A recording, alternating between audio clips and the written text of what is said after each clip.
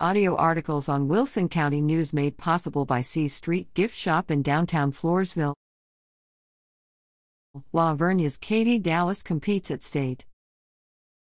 The La Vernia High School cross-country varsity team's Katie Dallas finished 10th in the regional meet October 24th and advanced to the state meet, competing November 4th in Round Rock.